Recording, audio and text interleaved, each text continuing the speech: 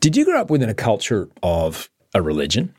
Perhaps like me, you ended up taking a first communion at the age of 8. I grew up in a Catholic church and I had no real way to differentiate the cartoons that I watched on television and what the adults in my life were telling me about heaven, hell, and a white man in the painting on the wall who apparently died a horrible, slow, humiliating, torturous death in the blistering hot Jerusalem sun because nearly 2,000 years later, I did a sin when I lied about what I did on the weekend. I couldn't tell the difference between those two stories. That same man, whose horrible execution was recreated in a statue on the same wall, and in the statue, he was pretty much my size. I mean, I was 8. I wasn't huge, but it's about the same size. Complete with the dripping blood and everything. He was mostly naked in the statue. And this man died this horrific death in front of his own mother. His dad wasn't there because he's his own dad. He died this death because of my sins. But don't worry, come the first Friday of every month, it'll be fine because I'll be able to take a bite out of this man when a grown adult in a dress called Tom will say some magic words over a full bowl of kind of wafer-thin cheese crackers, and then will feed them to me in what I can only describe now as a cannibalistic ritual. But apparently cannibalism is bad unless you're eating magic bread, which is now the body of a man who died 2,000 years ago, and he died because I had a wank. Actually, thinking about it now, it's a lot to ask a kid to absorb. But like millions of others, I literally took it as gospel, and I never questioned it because I was surrounded by it. A fish doesn't know what water is, does it? I think I was about 11 or so when I figured out, this isn't for me. Because I've been told that I was made in his image, this male God, who I was supposedly modelled after, had the same body parts I had the same needs and the same desires that I had. So when I figured out that masturbation was a pretty excellent thing to do with my morning, I was faced with a quandary. You see, I'd been told that masturbation was one of those sins, which the man on the wall, who was his own dad, but also everywhere all at once, like an omnipresent Santa Claus, but instead of a Transformers knockoff from Paddy's, my reward for being naughty, this guy would make sure that I'd burn in the fires of hell for eternity because he was always watching, and he definitely saw me have that wank while I was thinking about the ladies in the David Lee Roth music video. In my 11-year-old mind, I remembered that if I was made in his image, then surely this was the thing that I'm supposed to do. I'm not doing it to anybody else. Well, that happened later. And if you don't count the days where I probably could have recognized the early signs of a friction burn, I wasn't hurting myself or anybody. I wasn't hurting anybody.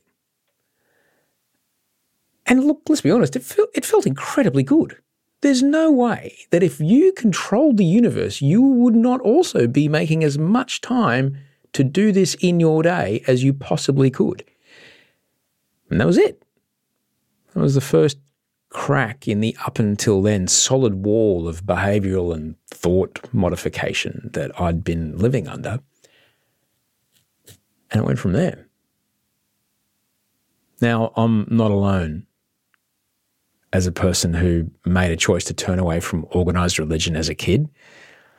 And when I think about my guest today, I reckon I took the easy option. Ash London is a fantastic human, an incredibly talented broadcaster, and in the time between now and the last time that she appeared on this podcast, she has taken on another very important job, the job of being a mother who lives in a house in the country, who grows a garden and is just magnificent. It's quite a shift for a woman who spent years of her career being flown across the world to literally have 10 minutes of camera time with Ed Sheeran before flying straight back to Australia to get back and do her radio show. But what is it like to go from business class and access all areas passes at stadiums anywhere in the world, anytime she wanted, to nappies and nobody to talk to except a toddler? And what if that transition to this new phase of her life and her career also starts to prompt questions about the way that she'd been living within that faith, that religion that that had shaped her life. Even daring to quietly and gently begin to inquire about this faith that had guided her life so powerfully up until that point. It's such a beautiful conversation, and I'm just so grateful that Ash was generous enough to open up about this. We speak about that. We talk about the intricacies of secret relationships, the changing landscape of radio, the struggles of your identity and your career. Sometimes they are matched, sometimes they're not. What it was to discover the magic of motherhood, her journey of faith and spirituality, the struggle she faced leaving a faith community, because it's not just one, is it? It's everybody's there. Often it's your family. And we talk a lot about the freedom to change your mind. It's a truly beautiful conversation, and I really hope you get as much out of it as I did. I particularly love how generously and bravely and, compassionately she gave herself space. It's such a beautiful thing to witness, and it certainly opened me up to ways that I could treat myself when it comes to changing my mind about a thing or two. We're going to get to this chat because it's so good, but first I'm going to play some ads.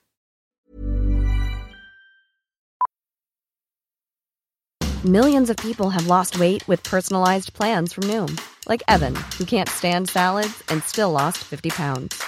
Salads generally for most people are the easy button, right? For me, that wasn't an option. I never really was a salad guy. That's just not who I am. But Noom worked for me. Get your personalized plan today at Noom.com. Real Noom user compensated to provide their story. In 4 weeks, the typical Noom user can expect to lose 1 to 2 pounds per week. Individual results may vary. Everyone knows therapy is great for solving problems, but getting therapy has its own problems too, like finding the right therapist, fitting into their schedule, and of course, the cost. Well, BetterHelp can solve those problems. It's totally online and built around your schedule. It's surprisingly affordable too. Connect with a credentialed therapist by phone, video, or online chat, all from the comfort of your home. Visit BetterHelp.com to learn more and save 10% on your first month.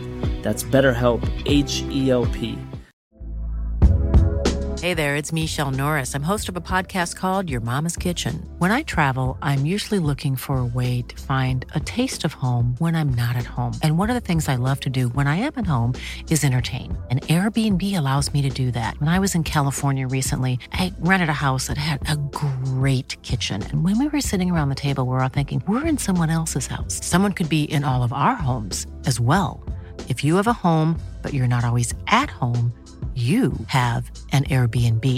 Your home might be worth more than you think. Find out how much at airbnb.com/host.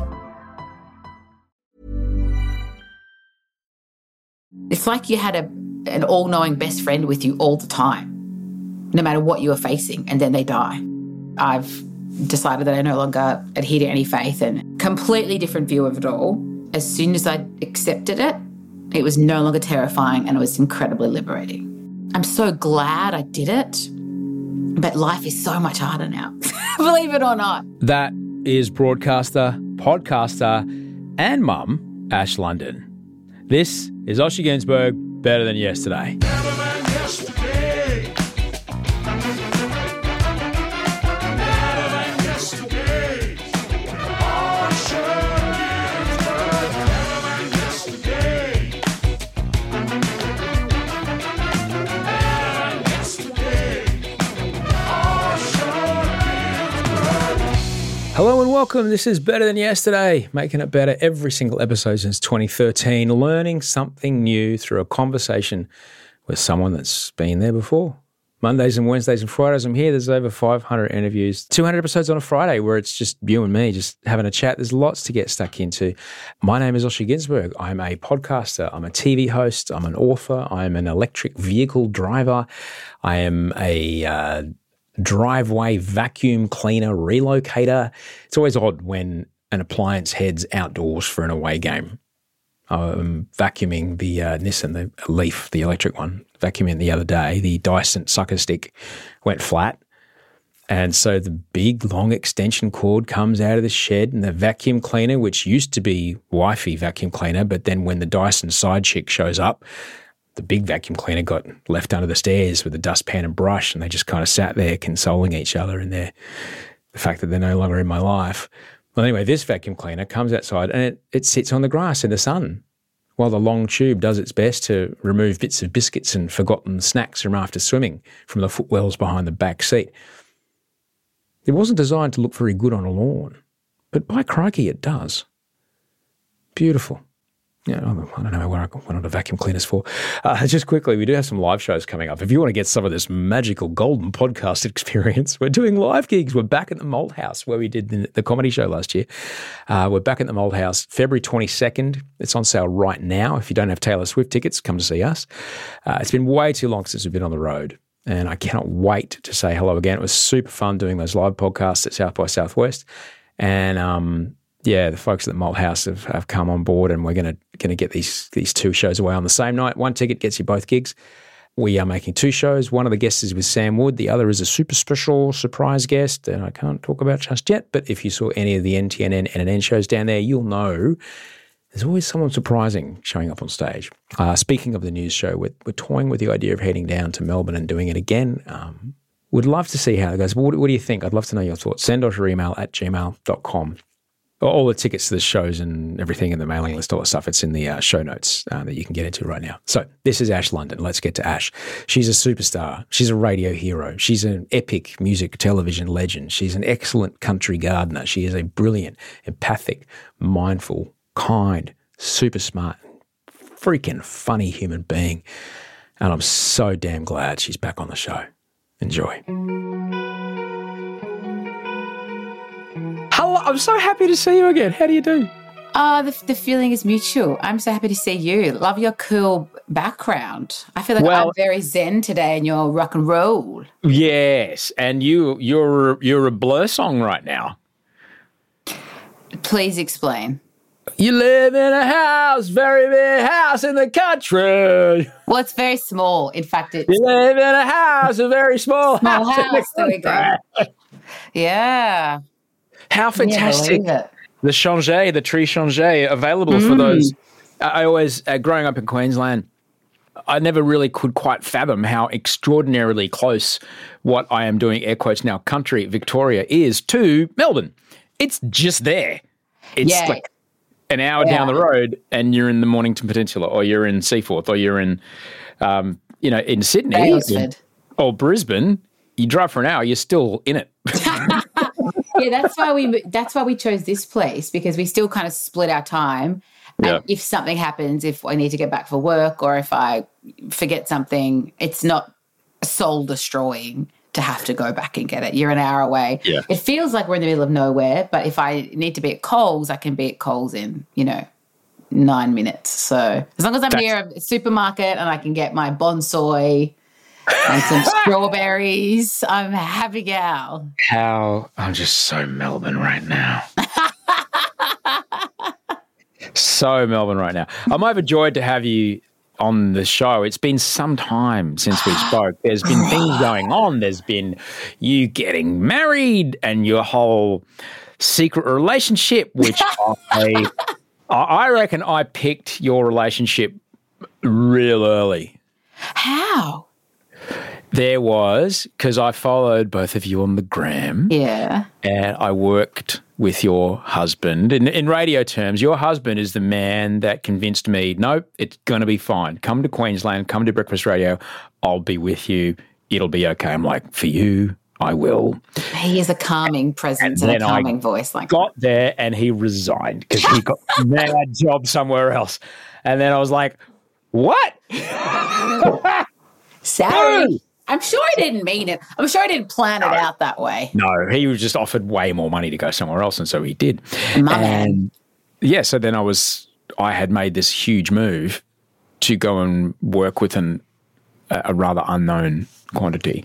But I still followed him on the gram because of that. Oh. And there was at one point, there was a photo, and I'm a bit nerdy about these things. There's a photo, I'm like, you didn't take that picture. Too far away from you, and I know you don't carry a tripod. Okay. And then there was something else. It was a white jumper with black spots. Oh my God. You know the one. It was a white jumper with black spots, and I was like, oh Ash, you really are enjoying this beautiful Sydney day.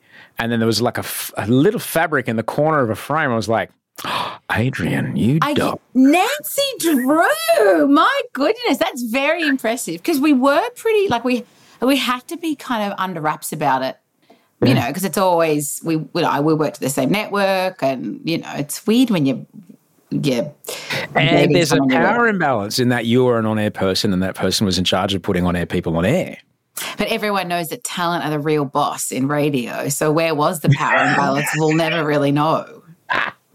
You know what I mean? Do you know, Osher, I haven't told you this, but I've got a book deal and I'm about 10,000 words off finishing a novel, which is based on, well, it started out as kind of more autobiographical and it's turned into something that's completely not reflective of our experience. But I'm writing a book about a gal who works in radio and falls in love with kind of her boss.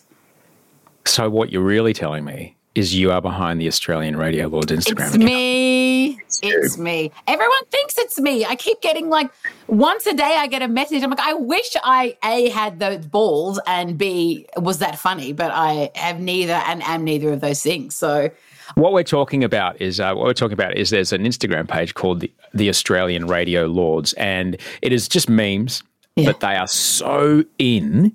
They're so people who are literally inside boardrooms and have been so for quite a while.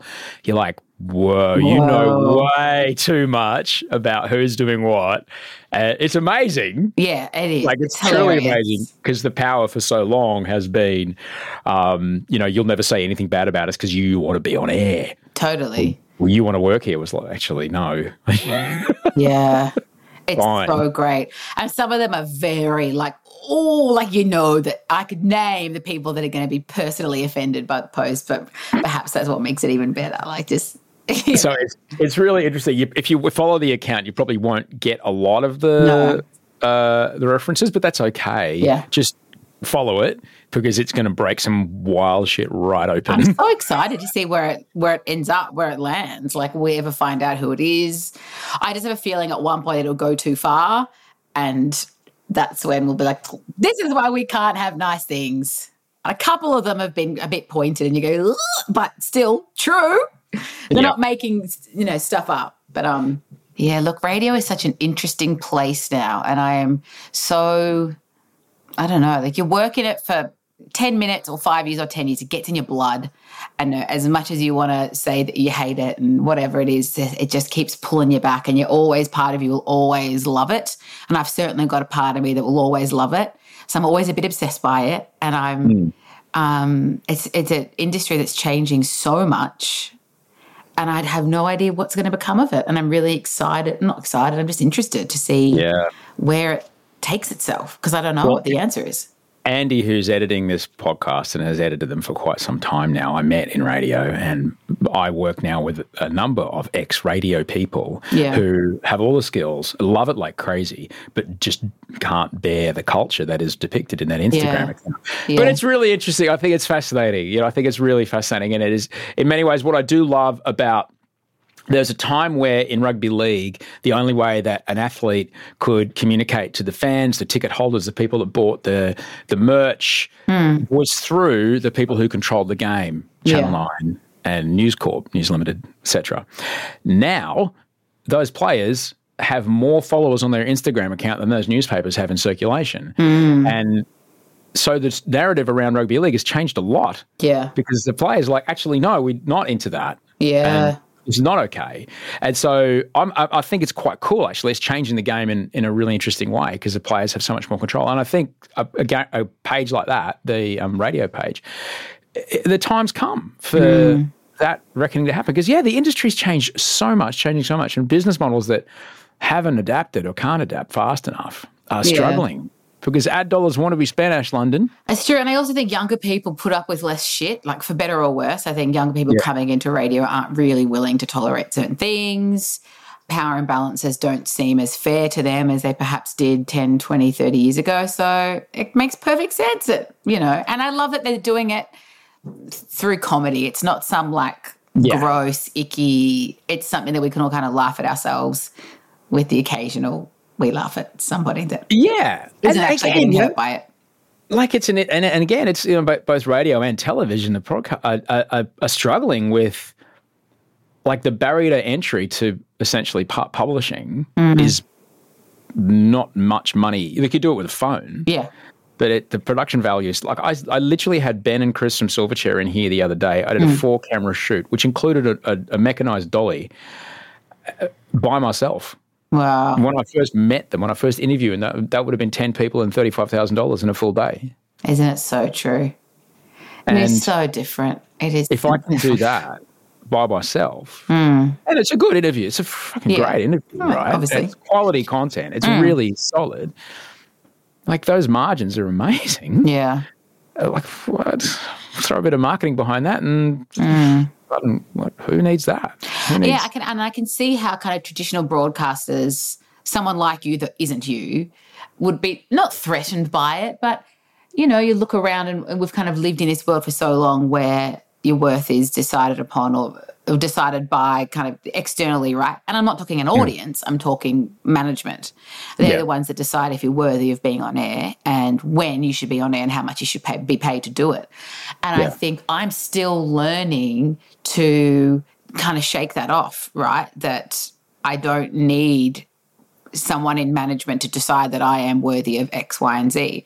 And I think younger people or people who are kind of starting their own broadcasting careers via social media, it's a totally different world because they're learning to trust and listen to their audiences and also their own intuition. And that's not something that I ever had. It was very much like, I'm pretty sure I did a good job. Let's wait and see if I'm told that I did a great job. When you, right after you had Buddy, your son, I say first child because, honey. I know, like, I'm not having any more kids, and I know that because that's a scientific. It's a medically possibility to have any more children. But also, honey, my dog was my first child. Buddy's my second child.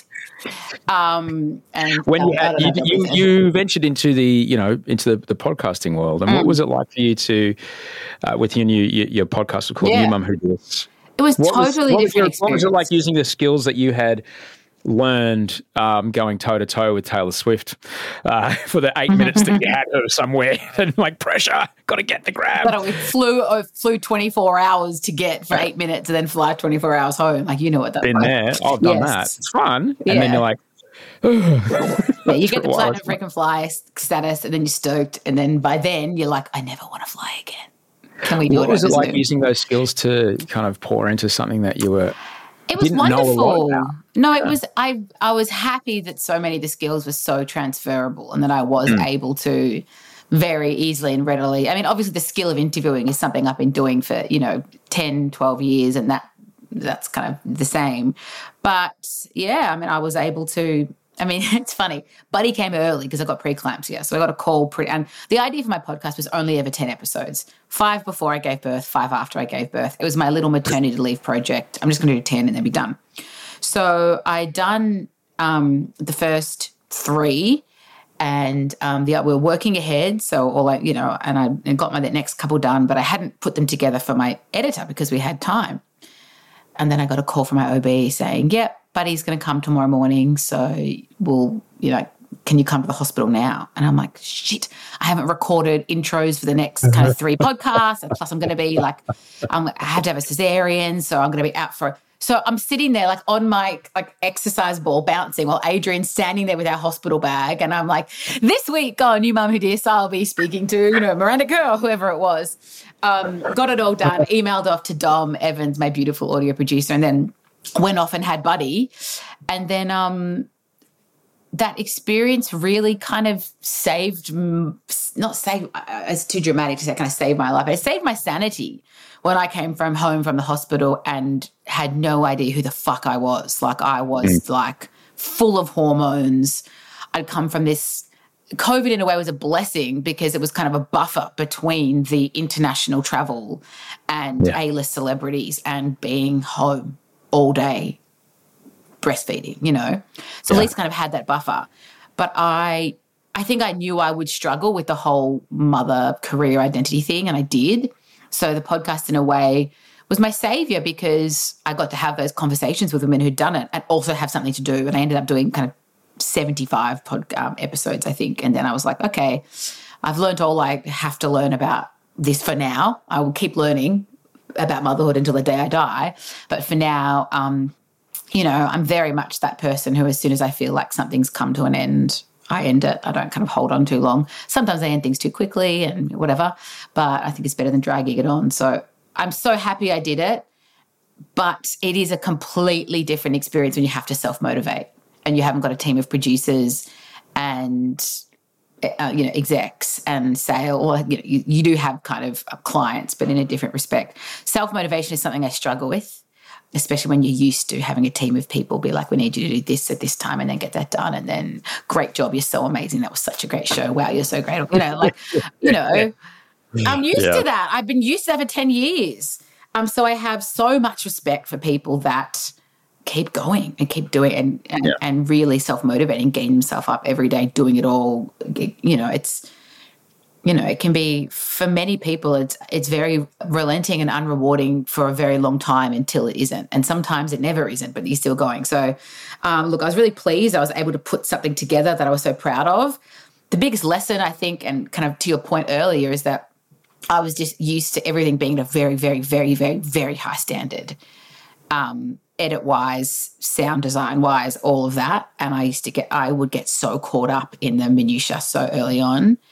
And eventually I learned that no one gives a fuck. Just say what you want to say, have the conversation you need to have, and people don't mind if it's a bit rough and ready. In fact, they probably prefer it. Whereas, you know, and I think I had that bit of an approach to my radio show in a way that was more relaxed and kind of didn't sound like a typical flashbang nights show. But yeah, then when it came to the podcast, I was like, it's got to be perfect, especially because it was my first thing, you know, like after the big thing. So very grateful for it. It was a great year. I'm amazed that I got so much done with a newborn. I still can't believe it. I breastfed through half the interviews I did because I never knew when he'd wake up and need a boob. And I figured if you're going to breastfeed on any podcast, this is the podcast you're going to be doing it on. So YOLO. Perfect. What a way to do it. I think I only managed to, I never breastfed, but I did a bunch of podcasts with Ergo Baby on. Oh, yeah. Buddy hated it, would you believe? And Adrian had these visions of him being the Ergo dad. Nope. Yeah. Never happened. Yeah. Not for 1 minute. Oh, it was rad. It was actually really cool. And occasionally there's a couple of podcast interviews that you just hear these kind of gurgly gurgles. Oh, best sound in the world. A few bum pats and then he's out again. Beautiful. You mentioned something that we don't talk about enough, and well, you know, maybe we do, and I just don't have an angle into it because I know exactly the job and exactly the identity that I had around myself when I did that job that you were just talking about, flying across the world, spending literally 8 to 10 minutes with somebody, and a record company's invested this money for a business class flight. Yep. And you turn around and fly back, it better be 10 fucking amazing minutes. Yeah. Because that's all the time that you had with that artist, and they value you enough to do that for you, and that's the thing that happens. And I absolutely coupled my identity and who I thought I was to that person who did that. And yet I've never, I guess when all that kind of went away, I can understand a little bit about how that goes away. I did feel it a bit, but can you talk to me a bit about the identity thing that you struggled with? It's a funny one because for so long, especially as women, we're told you can't wrap up your identity in what you do. So I want to preface this by saying that I believe it is okay for part of our identity to be our work. It was Chrissy Swan on The Imperfects that said that, and I was like, I've never actually heard a woman say that before, and I cried when I heard it because it was just like, I don't have to feel bad for not just loving my work, but feeling like my work is me, and for feeling like part of me was taken away when I had a baby. But at the same time, the other side of that coin, I think, is yeah, I thought I was top shit. And I'm still humble. Like, I wasn't the person that thought I was better than someone else that did any other job, because we all have our jobs to do and whatever. You know, I didn't see it like that. But it's what you said about, you know, the value that others place on what you do.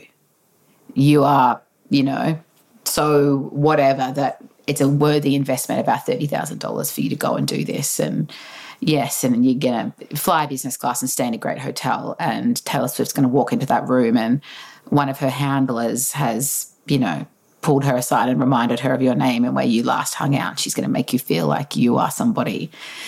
So, yeah, that felt good. And it didn't feel good when I didn't have it anymore.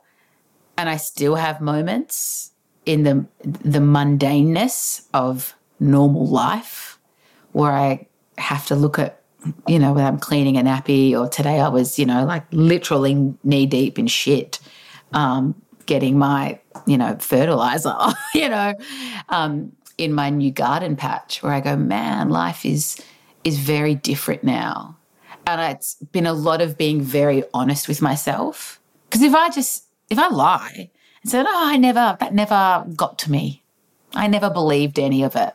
I was always so humble and never thought I deserved any of it, you know. But that's a lie, because of course there were moments where I was like, fuck, this feels good. Like, and then there are moments where you start to believe what they're telling you about how great you are. So I'm glad for the reality check. But yeah, I have those moments still where, you know, I think, I would love to, you know, feel important again or feel that way again. But then I look around, not one of my friends, and I'm talking like outside of work or inside of work friends, have dropped me or decided I'm, you know, no longer worthy of a friendship. Every single person is still in my life. No one else cares. Like, no one. Just me.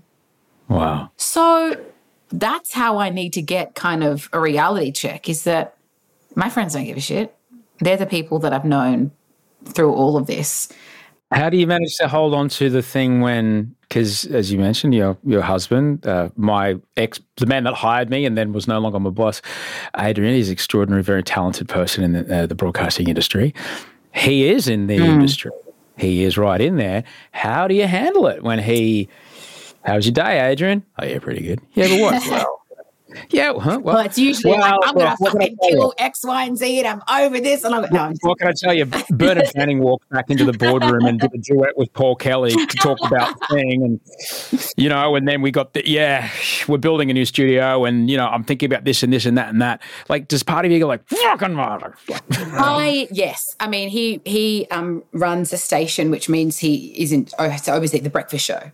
So every morning at 6 a.m., he rolls over and the radio comes on.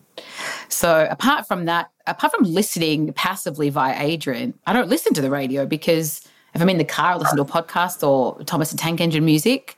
I don't listen to the radio, but I listen to it every morning.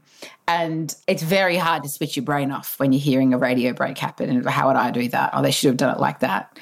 And Adrian and I have a wonderful relationship in that it's a lot of, we're a team on everything. So he's always asking for my opinion, just like I'm, you know, like when I get stuck on my novel, I go, what do you think about this? And he always has a great answer. And I'd like to think I always have help for him. But yeah, sometimes when he's, you know, like talking about things, or I'm listening to a meeting and from the other room, I think, like I want to shake them and go, you guys have the best, easiest job ever. Never complain. You know, like radios, like especially if you're on air, I don't think it really gets easier than that. Like, sorry, but you go in and you talk about your life and then you go home. And then depending on what shift you're doing, yeah. It's true. Yeah. I mean, this is you're right. It can be very much the opposite.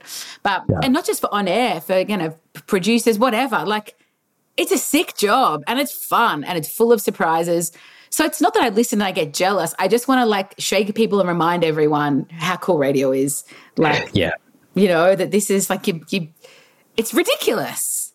Yeah, it's ridiculous. And it's also ridiculous when you're in it. I remember when I first left radio, could not believe how conditioned I had become because no one gave a shit No. about it. But you live in, it's a cult, and you are in. I was like, I had been led to believe that every single thing mattered. It doesn't. Yeah. It took me a while to kind of get my skull out of that. But look, it's a fascinating time, and I certainly don't think, like, in the same way that advertisers will still need to spend money, and people will still want to hear other people who they can relate to when they're driving to and from work, or when people want to watch when they're sitting down on the couch or at night or whatever. They want to watch people that they can relate to and stories they can relate to. That stuff will all still need to happen. Yeah, I hope so. And how it gets to their ear holes and eyeballs, that's the difference. I don't know what it'll. I don't know. I don't know what it'll be. And to me, it's, I kind of feel like a spectator now. It's kind of like watching from the outside. So, yeah, you're absolutely right. But, yes, in some minutes I miss it, and some minutes I'm like, we'll never go back. And then other minutes I'm like, oh, it's the best. So, can we talk, like, having a kid is the biggest deal ever, because my mum used to always say, because we were weird kids and my parents were both doctors and they were very weird and very clinical, but also very loving, but also very, no, that's what it is. Yeah. So, we ask about sex and this, that, and the other, and Mum would just say, it's you become God because you create life. And when I stood there and I watched Audrey give birth to Wolfgang, the first thing that came to my mind, Ash, was, oh, well, of course men are terrified of women because men cannot do that. And the systemic, disempowerment has been because men went, right, if word gets out about this, I can no longer call the shots. So you better stay here, because it's the most extraordinary, unbelievable thing. And you know me, and we've had these conversations before, and I use the word in the most atheist way possible, when the true divinity of the universe is flowing through your body and you are doing the thing that only happens on this planet, which is life creating more life, and your body's doing that. How does that make you feel about your relationship to spirituality and the things that you kind of grown up believing, and your relationship to church, essentially? Because we did talk about that a lot last time you were on the show.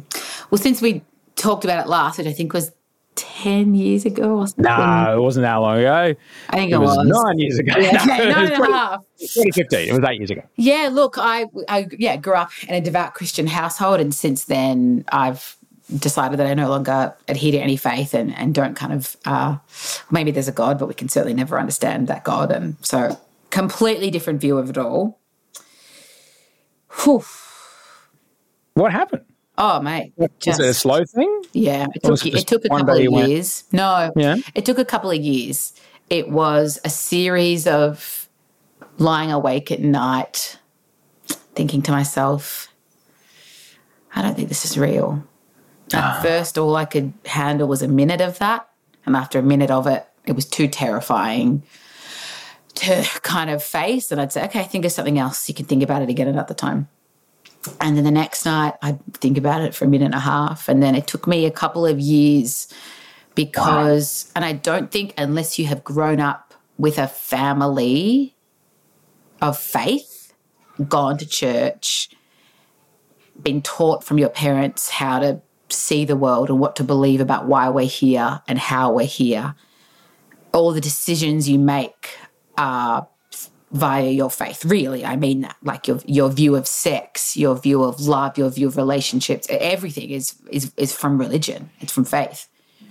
So to decide one day that it was all not real, or you don't believe it anymore, that there isn't a God who's looking out for you that you can pray to if you need help and they're going to intervene, that you feel safe in. Can you imagine how terrifying that was? When you put it like that, you're literally losing a parent. Absolutely right. Absolutely right. So a parent that you have created in your own head. A parent that was perfect and could do no wrong. Perfect. It could never do any wrong. Exactly. Totally. And you could not question. No. Ever. Like we all know that our parents, are fallible, and they're, but you don't think that about God. So that was a huge life shift. Wow. And as soon as I accepted it, It was no longer terrifying, and it was incredibly liberating. But it took me 3 years to accept, and I never told anybody. I didn't go to church anymore. I hadn't gone to church in a while. I'd given up on church. I felt cool about that. But I always, believed in God and Jesus as the Son of God.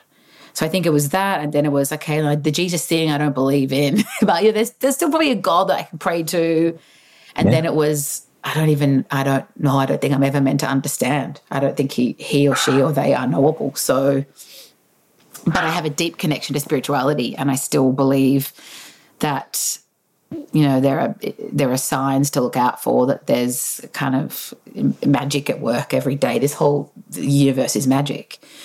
So that was just so much and terrifying. And I, all of a sudden, it's like you had an all-knowing best friend with you all the time, no matter what you were facing, and then they die and you're on your own. And you're like, but I don't know what to think. I don't know what to believe. I don't know what I really think about this. And all the hang-ups that come with being a Christian for 27 years, the things that, and there was so much about my faith that I never agreed on, that I just never sat well with me. And I just left that to one side. Obviously, I believe that God doesn't care who you love. Obviously, even if I'm in church and they're talking about how marriage is between a man and a woman, I was always like, I disagree, but we'll put that aside. But it's more than that. It's just so much that comes along with it that you have to just deconstruct over time and ask myself, what do I believe? Yeah. What do I actually believe? And so often the answer was, I don't even fucking know. Like, I really have to sit with this and figure it out for myself. I'm so glad I did it, but life is so much harder now, believe it or not. And I was talking to my psychologist about it weirdly just this morning that, life was easier when I had more answers. And when I could just put something down to, well, it wasn't God's plan. Ash, that whole thing when Scott Morrison was in power, that whole thing of, like, oh, of course, like, he's not being so completely blind and willfully, just malignant when it comes to climate action because he is a cruel person. He's just like, God loves us and he would never let anything bad happen to us. We'll just carry on until he shows us the signs. And just he truly believed everything was going to be fucking fine. Yeah.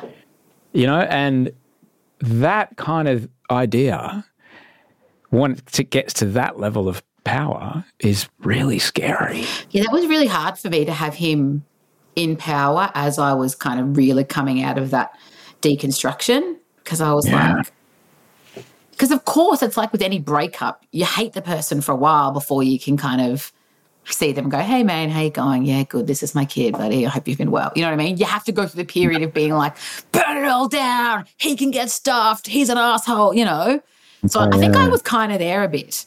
But to your point, yes, I think I had a lot of empathy. I don't know if that's the right word. More of an understanding of where it was coming from. He doesn't get it. Like, why would he ever question it? The one thing I never got, though, was on immigration. I always just thought, but they're God's, and it'll make me cry because I'm so, like, it upsets me so much. Like, they're God's children. Yeah. And if you believe that they're God's children created equally, then shouldn't you do anything in your power to give them a home? Like, that's what Christians are asked, As you mentioned, just put it to one side. Yeah. Just put it to one side. Just compartmentalize. And I get it, because it's a lot, man. It's funny you mentioning the timeline, because there's only one other person I know quite well who has been through a similar thing, and for them it was a click of a finger. Wow. It was gone. What? But this is That's crazy for me. Ash, this is a person who they worked as in the industry together for a long time. They were in the control room. I worked with them on years and years and years and years and years. I was on tour with them. I was ever. So I knew them quite well, and they were a muso. And prior to their life in the control rooms of TV stations, they played in a band in, like, whatever. Fucking, I don't know. I'm just going to name a band that I don't know.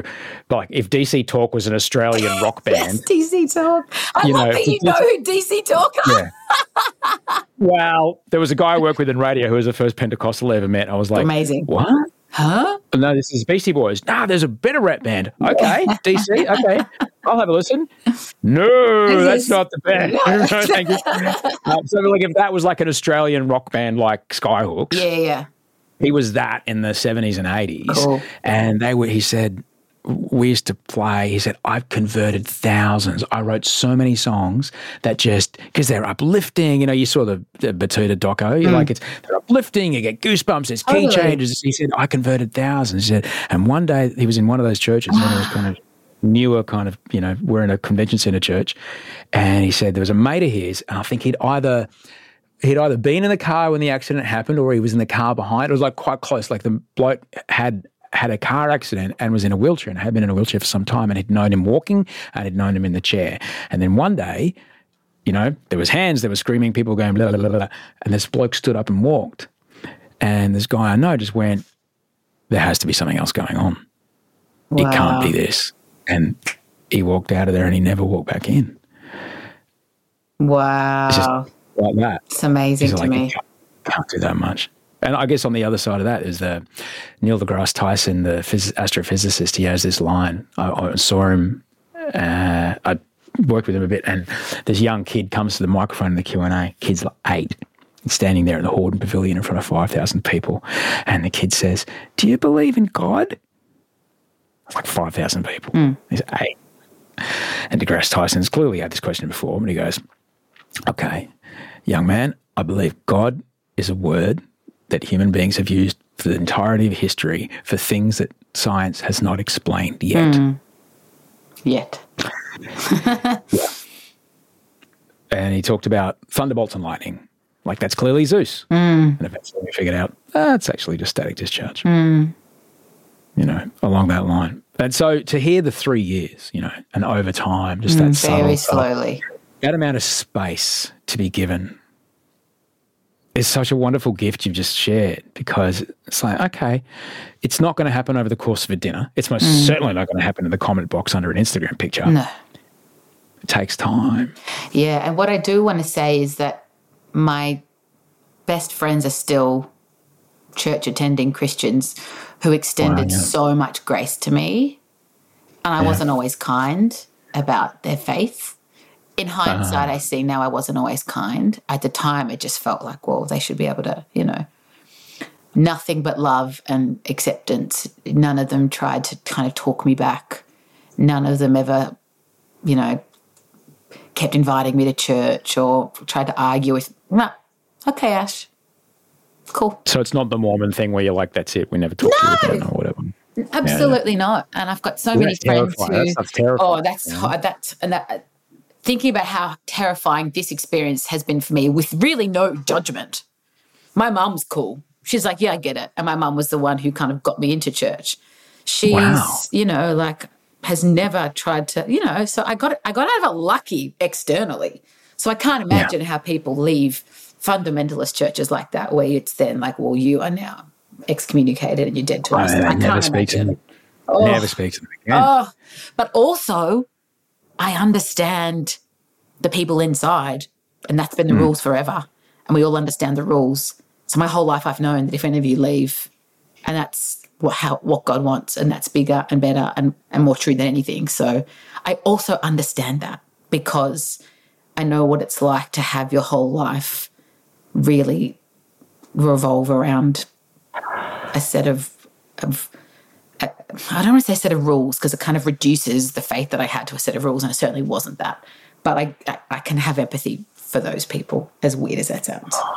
I don't know why, as you started saying that, I started to want to cry really badly, because I started to think about like parents, like their kid comes out and they have to go, they have to make that choice. Can you imagine? Like, I'm sorry. But that's the power of this shit, that it can, I can't, I mean, on one hand, I'm a parent, so obviously, whatever, I love you forever. I love you unconditionally. I love you no matter what. Could you imagine? Could you imagine when can you extend that? I understand, like a mother like you, dad like me, looking at their 19-year-old, and then going, well, if that's it, you can't live in this house and you can't come around ever. Don't call. There's no part like I can't.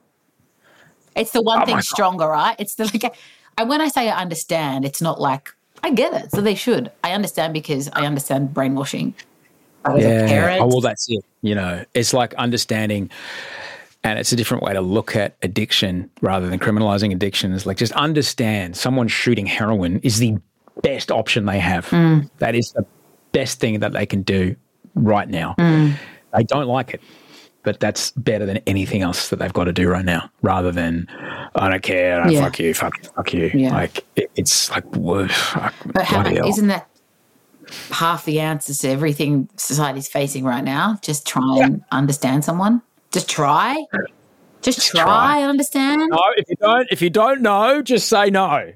Ash, you don't know, say no. That's it. No. Disengage. If you don't understand, you don't ever have to. That's another thing. This is a huge thing for me at the moment, and that's something I had to try and understand was, okay. Yeah. You lose faith in government. You feel like you can't trust anybody. You've been through hell the last couple of years. Because I was so angry I was angry about the referendum. The referendum had to happen, that it was being debated. I was offended by the whole thing and devastated that this no rhetoric is so strong. So I'm trying to understand. And the only way that I could have some sort of, okay, I can understand, is this idea that where a lot of people have just lost faith in people in power everywhere, so they don't trust what they are being told. Whether or not I agree with it or not is beside the point. I'm just trying to understand. Because that's all I can do. Or I get angry. I find myself getting so angry. I'm just angry all the time and reading too much shit and getting angry. So I'm trying to be more understanding, and it's hard, but I get it. I get how frightening it is. You know? I mean, I've been trying to talk a bit about that. I tried to the idea of like, if you don't know you're racist and that's it, like, well, that is a part of the fucking problem. Like, at least asking, like, what is that? Tell me more about that. Well, I can't say I agree with it, but I'm interested to know how you got there. Yeah. Tell me more. You know, and trying to unpack it is important, because there's fear behind all of it. Yeah. You know, with religion. It's what I'm trying to do in everything now. I'm trying to ask more questions. It's hard though. Yeah, especially because I think I'm the most important voice of all, and I'm the most interesting person in the room all the time. Because that's what I've been told for 10 years. So I'm learning. Shut the fuck up and just ask some questions. Ask more questions. The flight attendant's not, boom. Just another Courvoisier, please. And can you, no, you can shut the little slider. There's a person from economy in my toilet. I'm learning. It's hard. I know, but it's really way better, because I don't know if you get this, but I so often would leave, and I better now, I leave conversations, parties, whatever, and I'd just be like, did I talk too much? Did I even listen to anyone? Did I ask any questions? And it's not that I don't care. I don't want to ask dumb questions. I don't know. So I'm trying just be more interested in other people's lives. Yes, I absolutely. I get told that all the time. And I also get told, will you stop arguing with me in promo lines? My brain just, because, you know, speech patterns, you know, I edit on the fly, you know. You want to make a break out of anything, right? You want to make a promo line. You want to make a cut point. You want to try to get an edit point in everywhere. That's fucked up, bro. It drives Audrey fucking crazy, as it should. I can imagine. Because I do stuff with my voice as well. Oh, tell me about that. I sound like I'm in a telenovela. You know, if I spoke English. It's like, sounds normal to me. What are you talking about? I see no reading difference. A TVC. You know, like I'm reading a TVC. I go, well, whisper on the last line that you never do that to you. You know, something like that. Yeah, I do have moments where I'm seeing myself in third, like from above the situation as I'm having a conversation with a group of people, and I'm like, just shut up. Just calm down. Just relax. Just relax. Why are you doing this song and dance? Just tell the story normally and then ask some questions. It's hard, and it's wonderful hearing someone talk about how, if I question the stuff that I thought was right, life's better, but it's fucking hard. It's way scarier, but man, it feels good. Not only in the way you treat people, your faith, like everything. Everything. But what is it? What do you gain from questioning Everything. the way you've been doing things? Because there's freedom in it, and you have to really figure out the truest version of yourself and what living as that person looks like. So I'm trying everything. I was at Westfield the other day, went and saw a tarot reader. Now, I've been told my whole life that tarot readers are the devil, and you'll have to like have some sort of prayer afterwards to like break the hold of the tarot. I did it. And it was, for me, that was defiance. That was like, and I was still scared of the devil, Osher. I still walked in there like, my mum's going to be so disappointed in me. I'm 37, but I did it. So what's to gain? Figuring out who the hell you are. And I don't want to diminish people of faith, because I still think for so many people it's a beautiful way to live. And for many people, it you know, like the Christians I know are the best people, and they treat people well, and they've been so gracious to me. So I don't want anyone to think that this is for everyone. This is just my own experience. For me, it has been terrifying but liberating, and it has forced me to just really get to know myself. Just a moment away from Ash London to say that if this episode particularly is feeling good for you, if this is giving you value and you think, you know what, there's a person in my life that could get on this, just let them know. The best way to support us is to increase the amount of people that listen to us. It doesn't cost you anything. It costs you a bit of time to share the episode, send a link off, but the more people that listen to the show, the more money we make. So you could give us money directly. I won't stop you from going to the Patreon, but if you want to give us money, have your friend give us money, just send them along. Easy, piece of cake. There's a mailing list as well. You can find it in the show notes, as well as tickets to those live gigs in Melbourne on the 22nd at the Mole House. We're back in a moment with Ash London. She's so good. We'll get back to that chat in a jiffy. Quality sleep is essential. That's why the Sleep Number Smart Bed is designed for your ever-evolving sleep needs. Need a bed that's firmer or softer on either side? Helps you sleep at a comfortable temperature? Sleep Number Smart Beds let you individualize your comfort, so you sleep better together. J.D. Power ranks Sleep Number number 1 in customer satisfaction with mattresses purchased in-store. And now, save 50% on the Sleep Number Limited Edition Smart Bed for a limited time. For J.D. Power 2023 award information, visit jdpower.com/awards. Only at a Sleep Number store or sleepnumber.com. There's never been a faster or easier way to start your weight loss journey than with PlushCare. PlushCare accepts most insurance plans and gives you online access to board-certified physicians who can prescribe FDA-approved weight loss medications like Wegovy and Zepbound for those who qualify. Take charge of your health and speak with a board-certified physician about a weight loss plan that's right for you. Get started today at plushcare.com/weightloss. That's plushcare.com/weightloss. plushcare.com/weightloss.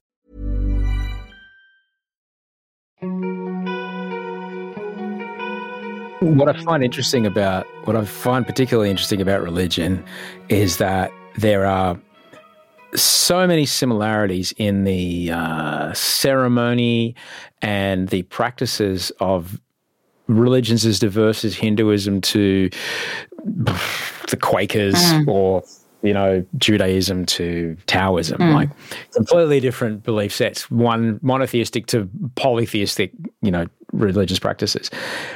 And by engaging in these particular practices, particularly chant or silence or abstinence of food or a meditative contemplative practice or a joyful singing with more than 5 other people, it unlocks things in your brain. Totally.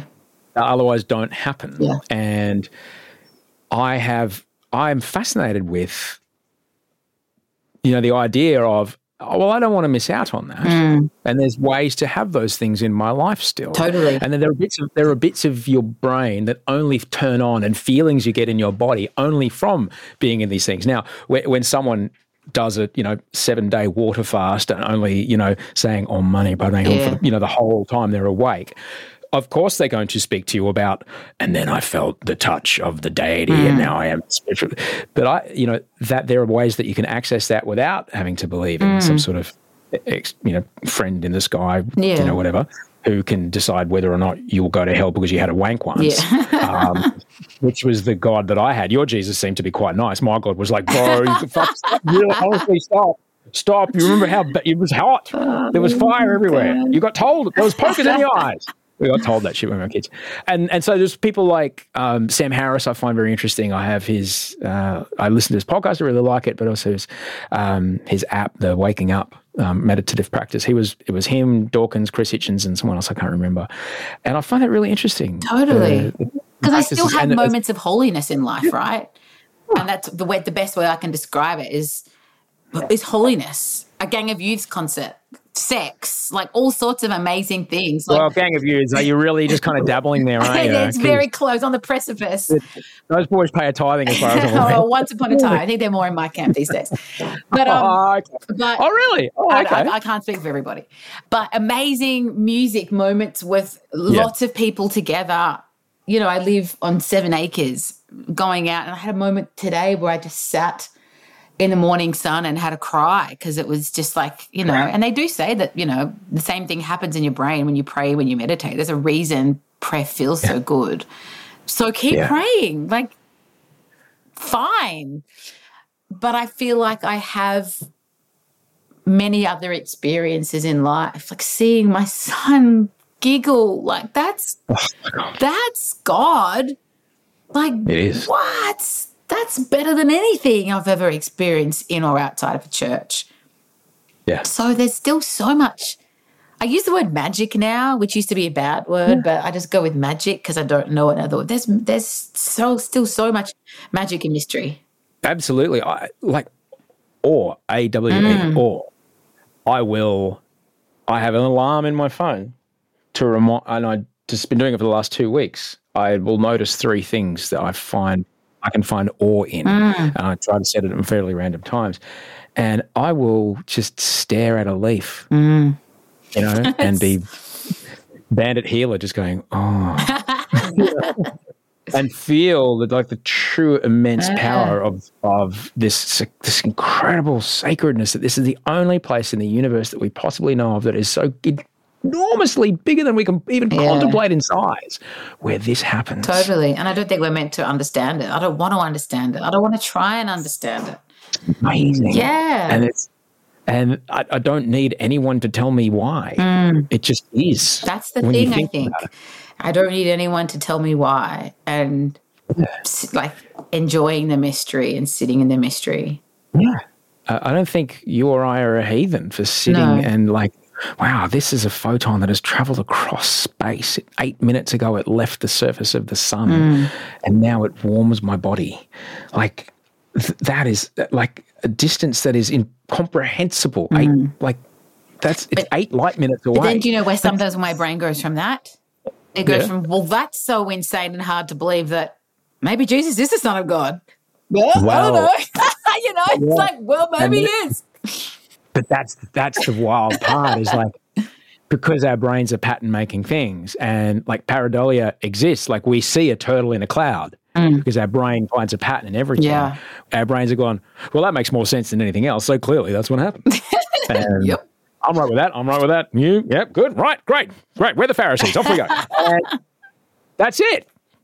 But rather than be with the universe is trillions of light years across, and it's expanding. From what? From a singular point? And what was there before that? Right. And what did that point sit in? Don't know. Don't know. Like my head, I remember as a little kid, I first started thinking about that, and I remember feeling the edges of my brain. Like, oh, that's it. I'm at capacity. Totally. It's magic, and I love it. And I don't need to know. Isn't that it, though, Ash? It is in being with and I'm okay. Yeah. I don't need to know the answer. No, I don't need to anymore, because that doesn't affect how I live my life every day. I'm comfortable with not knowing, and I'm comfortable with being wrong. It's one beautiful thing that leaving my faith taught me is just like, It's okay to be wrong. It's okay to change your mind. Like, we don't really do that anymore. It's okay to change your mind. It is okay to change your mind. We change your mind about everything. Totally. I used to What do we really- think we do? We went up, no, I don't. This is my thing, and it's not going to change. I'm not going to change. I'm not going to stand back or step down. There's bands I used to love that I'm like, no. I don't still love that band. DC Talk, not a fan anymore. So it's very sad. You were so into those guys. How are you going to be with Christmas carols, though? You gonna be okay? Well, this is something that Adrian and I talk about a lot. Like, I wouldn't even let Buddy go to a christening recently because it was in a church. I said he can go to the party afterwards. But I think I'm going to have to bring it back somewhere to kind of the middle. But, yeah, no, Christmas is fun. Yeah. Christmas is fine. Carols are fine. I've been to a couple of christenings, and it's like, okay. It's just nice to be there. Yeah. It's interesting to observe. Yeah, well, if you're Lebanese, you at least get like so much good food afterwards. So there's, if it's not your thing, the food will be your thing. I can tell you the Fijians also have that. Oh, how do the Fijians go with a celiac vegan? I was thinking about that today when I was making my Pretty toast. good, actually. Pretty good, because the roti is the only thing that's got the Gotcha, the flour. got the flour in it. Heaven. But you know what? The Fijians who came up in, like Audrey, she came up in Blacktown. Yeah. Like, what do you want to meet for lunch? Alala seed. Great. Green acre. Now I'm talking hummus to you. Yeah. Now I'm talking good hummus. Thankfully, there's that. I just sneak in and don't tell them my last name's Ginsberg. I'm not Jewish. I can actually show you, but I'm at a restaurant. Shit half. I'm not that Don't do it. It's going to end very badly. I'm so happy I got to speak to you today, and that you were brave, that you were, open to speaking about that stuff with me. Not only the work stuff, but also the faith stuff. Because I think you can't be what you can't see, and for people to, there's probably people in their lives that have, they might be the ones still inside. Yeah. And also, can I just say, some people, you might do that deconstructing for a couple of years and the questioning and decide that you believe it. And that's great. But just don't be afraid to sit with the doubt. And really, the God of the New Testament is to be believed. You're not scared of doubt. You're fine. You're fine. Yeah. So either way, I think you win. You're the best. Thanks, ever, matey. ever. Thanks for having me on. Next time I see you, I am going to cross state lines with some seeds from our home. Please. What seeds of what? Wow. Look, I'm not going to say that biosecurity laws. I'm not going to say that international biosecurity laws were. Look, somehow we have Fijian bongo chilies at our house. I don't. Cool. I don't know how the seeds got to Australia. I have no idea. I love chilies.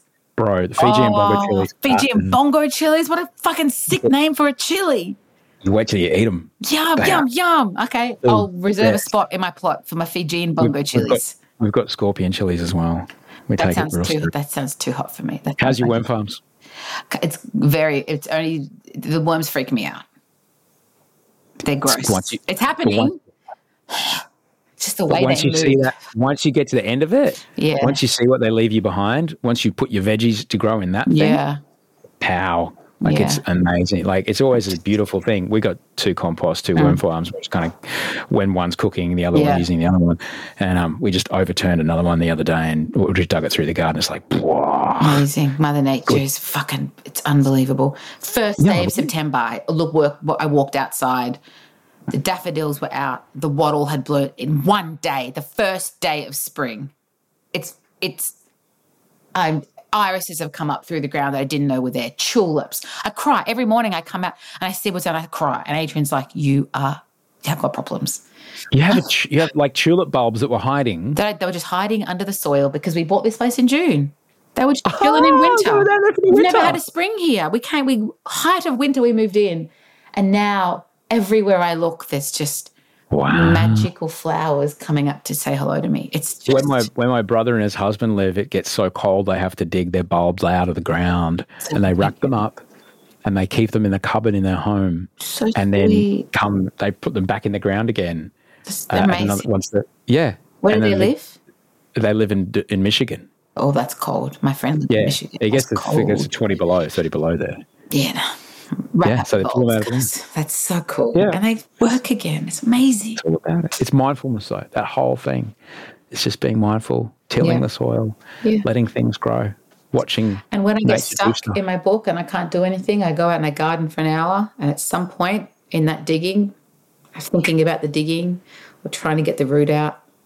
There we are. Okay, I'm good. It's been magic. Have a lovely afternoon. Love you, Ash. darling. You're the best. Bye-bye. And that was Ash London. Told ya. I told ya. How good is that?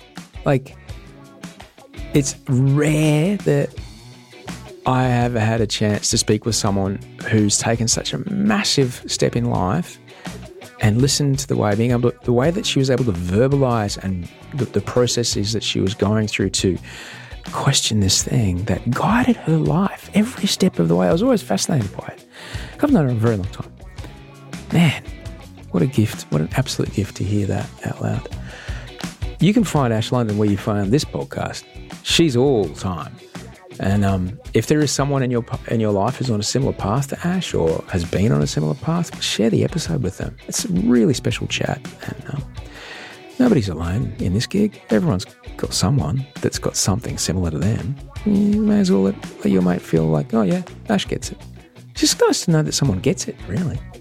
Got a split. Thanks to all the team who helped me pull this together. Andy Marr, who did audio and video post-production. Toe Hider, who made the music. Get around him. He's doing 12 EPs in 12 months on Patreon. He's amazing. Abby Benno produced this episode. And Ben and Monica at OGTV keep the freaking lights on. You can find me on Instagram. Links are in the show notes again to this or the podcast page. Send me a photo of what you're doing when you're listening. What are you doing right now? Take a picture of it. Send it in the DMs. I'll see you on Wednesday. Bye.